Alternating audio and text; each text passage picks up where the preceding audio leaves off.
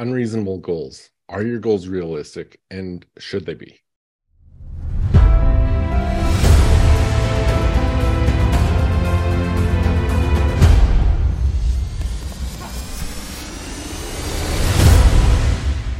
Hey, welcome back. Jeff Hagee, Daily Success Strategies. Thanks for being with me today. Are your goals realistic? Are they reasonable? Are they impossible? Where should you be aiming with your goals? You always hear dream big, make big goals.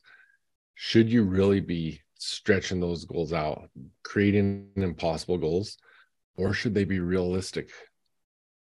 A while ago, I had an opportunity to pre-read the book 10X is Easier Than 2X by Dan Sullivan and Benjamin Hardy. The book is available now if you want to get it on Amazon or wherever you get your books. It's been available since May 9th now.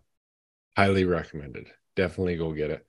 But one of the things he talks about in there is a situation where they talked about impossible goals and the importance of impossible goals, because when you look at goals, there's a lot of ways to achieve certain goals. And the example he gives in the book is, I think it was at a Joe Polish event. They were talking about how do we increase our business by 10%? And someone stood up and said, you know what? That's a terrible question, because there's really an infinite number of things we can do that could increase our business by 10%. Now, if we said something like, how do we 10x our business, create an impossible goal, then you've got to look at things completely different, because there's not a lot of things you can do that are going to allow you to do that. So you've got to look at it and say, okay, what would have to be true to 10x our business? And it gives you the ability to really narrow in and look at the specific things that you've got to accomplish. And so when it comes to unreasonable or impossible goals, it also matters who you're hanging around with. And I got thinking about this because last night in the entrepreneur coaching group, we had one of our group coaching calls, and we were having a mastermind session, and we were talking about a few different things. And I shared this idea that because we were talking not only about goals, we were talking about the importance of the people you surround yourself with. Proximity is power, that whole concept. And I read a quote once by Dan Sullivan that said, if you're working on unreasonable goals in the company of others who are working on unreasonable goals, they become reasonable. Your ideas might be crazy to everyone around you, but someone else might look at it and say, why are you aiming so low?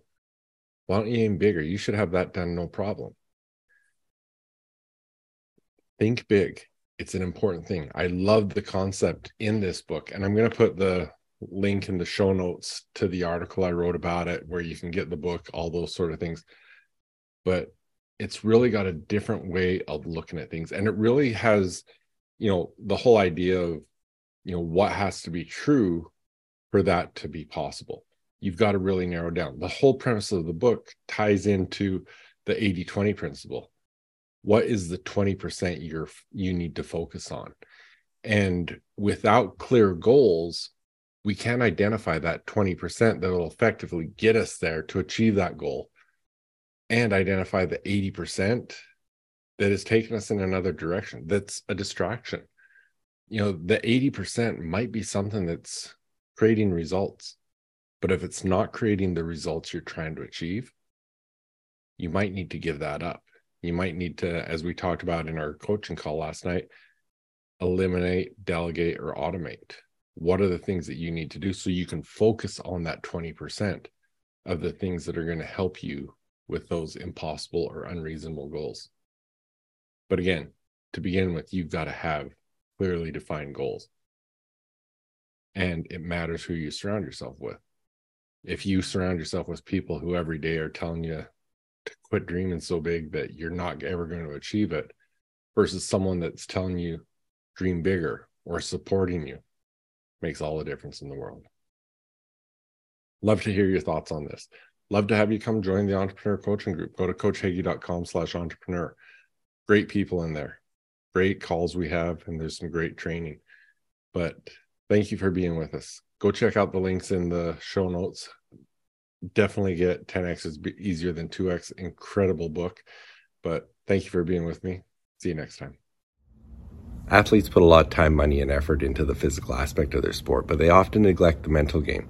And the mental game, it's just as important as the physical. In fact, it's often the differentiating factor between good and great athletes. If you really want to reach your full potential, if you want to be a great athlete, you've got to pay attention to the mental game. Now, come and join us in the Confident Athlete program, where you're going to learn how to develop powerful mindset, extreme self-confidence, and really take your game to the next level. Come and check us out at confidentathleteprogram.com/membership. Og Mandino said that the difference between those who have failed and those who have succeeded lies in the difference of their habits.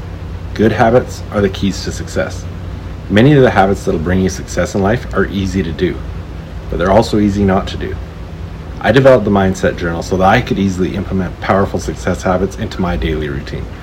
The power of the Mindset Journal comes from knowing your top priorities and scheduling them into your day. The power of the reticular activating system and its relationship to your goals, your mindset questions, and your daily accountability. So if you want to implement some quick and effective success habits into your daily routine, go to jeffhagee.com/mindset journal and get yours today.